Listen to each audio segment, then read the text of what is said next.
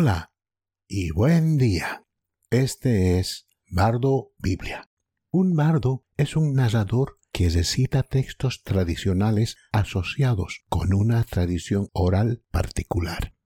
Estoy aquí para recitar y ampliar lo que dice la literatura de la Biblia acerca de quién es Dios y quiénes son los seres humanos. Este es el lugar en el que nos encontramos hoy.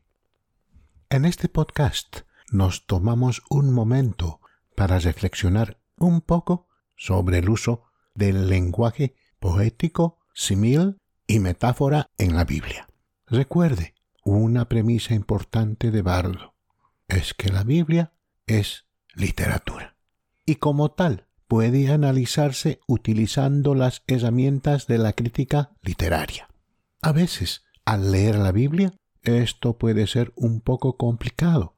Eso sucede porque la Biblia también es un texto religioso y la gente tiene muchas ideas sobre cómo debe abordarse un texto religioso. ¿Reconoce la Biblia misma el uso del lenguaje poético? Aquí hay una ilustración del tema de un diálogo entre Jesús y sus discípulos. En Juan, capítulo 16, verso 25 y 29, Jesús está hablando. Luego, los discípulos responden: aunque yo, Jesús, he estado hablando en sentido figurado, llegará el momento en que ya no usaré este tipo de lenguaje. Entonces los discípulos de Jesús dijeron: ahora hablas claramente y sin formas de hablar. Comentario. No hay duda de que la Biblia está llena de metáforas, símiles, entre otros recursos literarios. Parte de una interpretación literal es comprender lo que se comunica cuando el autor utiliza estos dispositivos. Además, en más de un lugar, Jesús y otros actores de la Biblia brindan explicaciones sobre su uso del lenguaje. No nos quedamos en la oscuridad con respecto a la forma correcta de interpretar un lenguaje difícil. Aquí hay dos ejemplos importantes que ilustran el uso del símil y la metáfora. En Juan, capítulo 6, versos 53-54, Jesús declara a sus detractores lo siguiente: de cierto os digo, a menos que comáis la carne del Hijo del Hombre y bebáis su sangre, no tenéis vida en vosotros.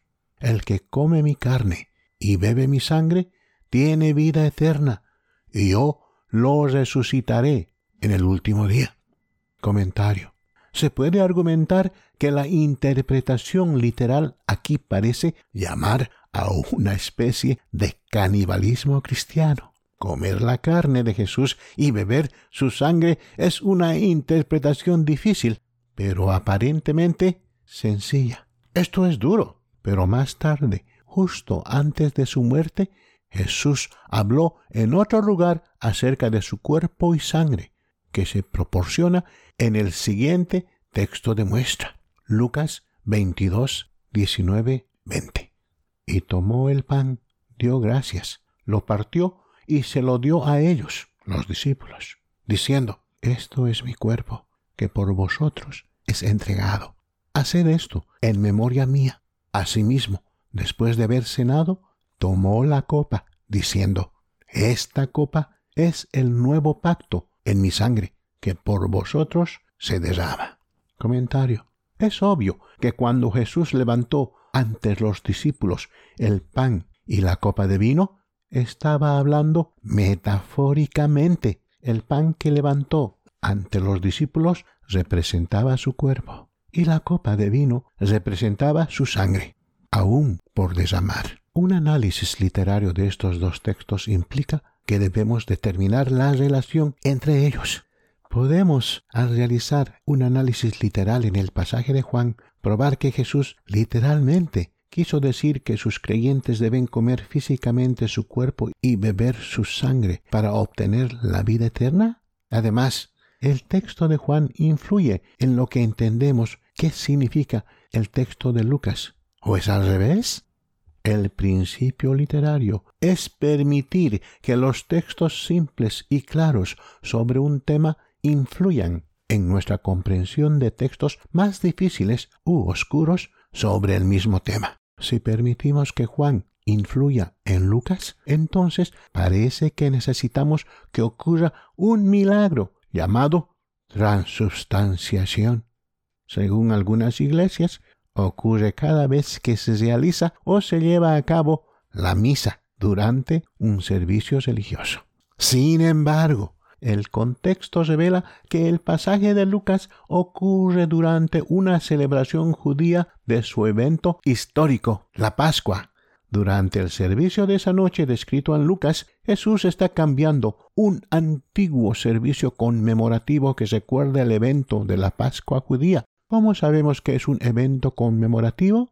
Durante el evento de la historia, Jesús dice que comamos y bebamos los elementos en memoria de mí.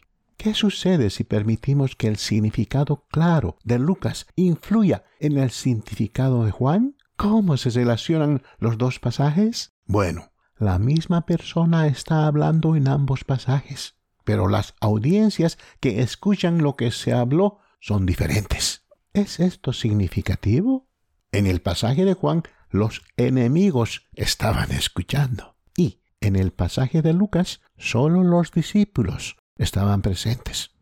¿Es eso importante para la interpretación? De nuevo, ¿cuál es el contexto?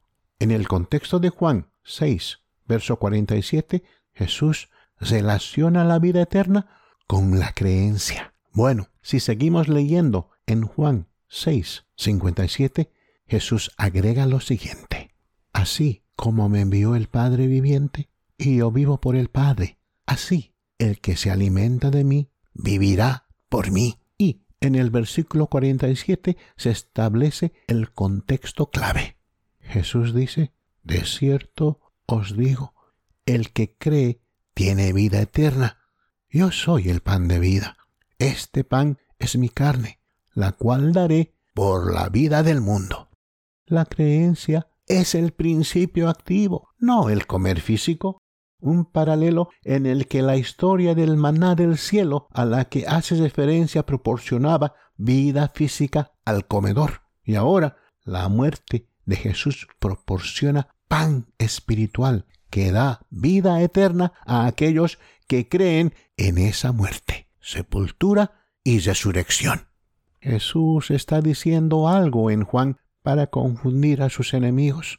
En Lucas está diciendo algo para consolar a sus discípulos.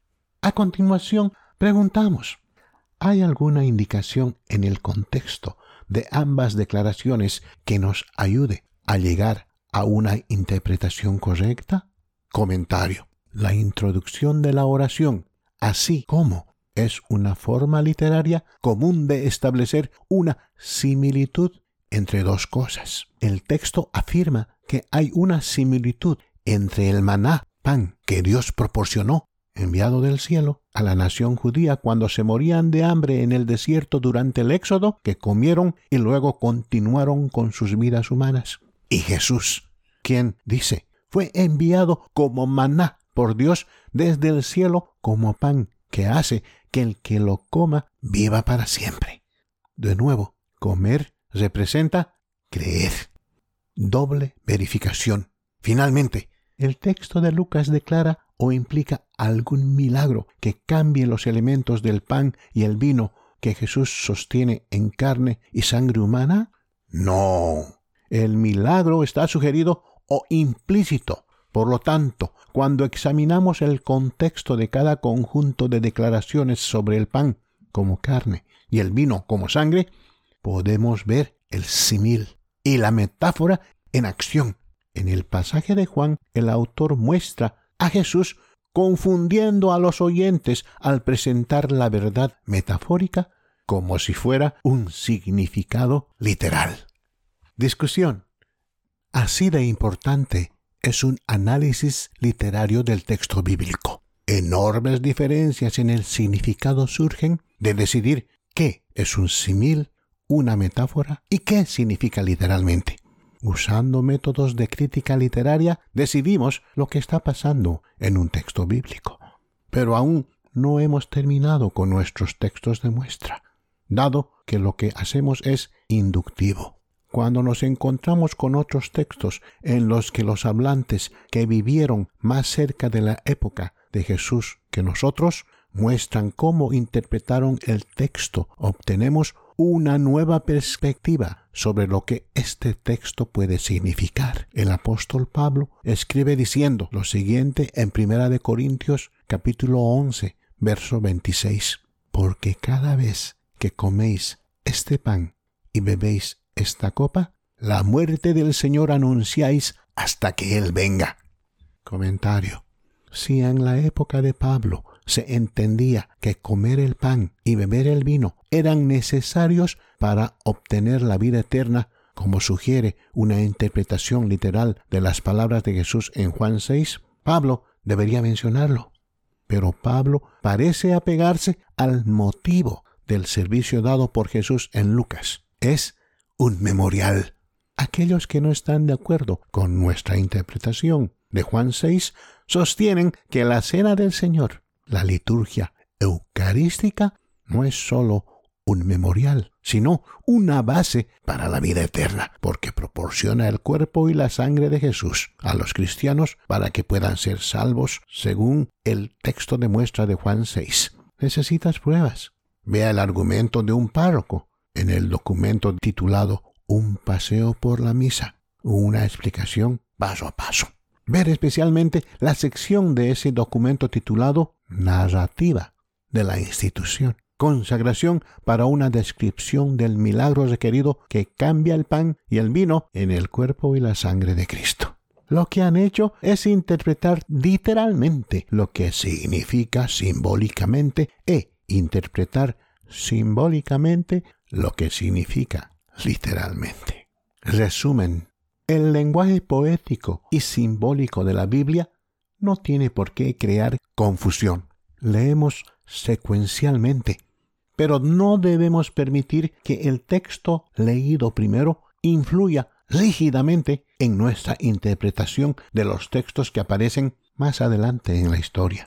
Los autores no siempre cuentan las historias de una manera secuencial rígida. Cada párrafo se entiende por separado como una parte única de la historia. Luego se conecta con el contexto local. Finalmente, los pensamientos de cada unidad literaria de la historia deben estar de acuerdo con los pensamientos presentados en el contexto más amplio de la historia completa.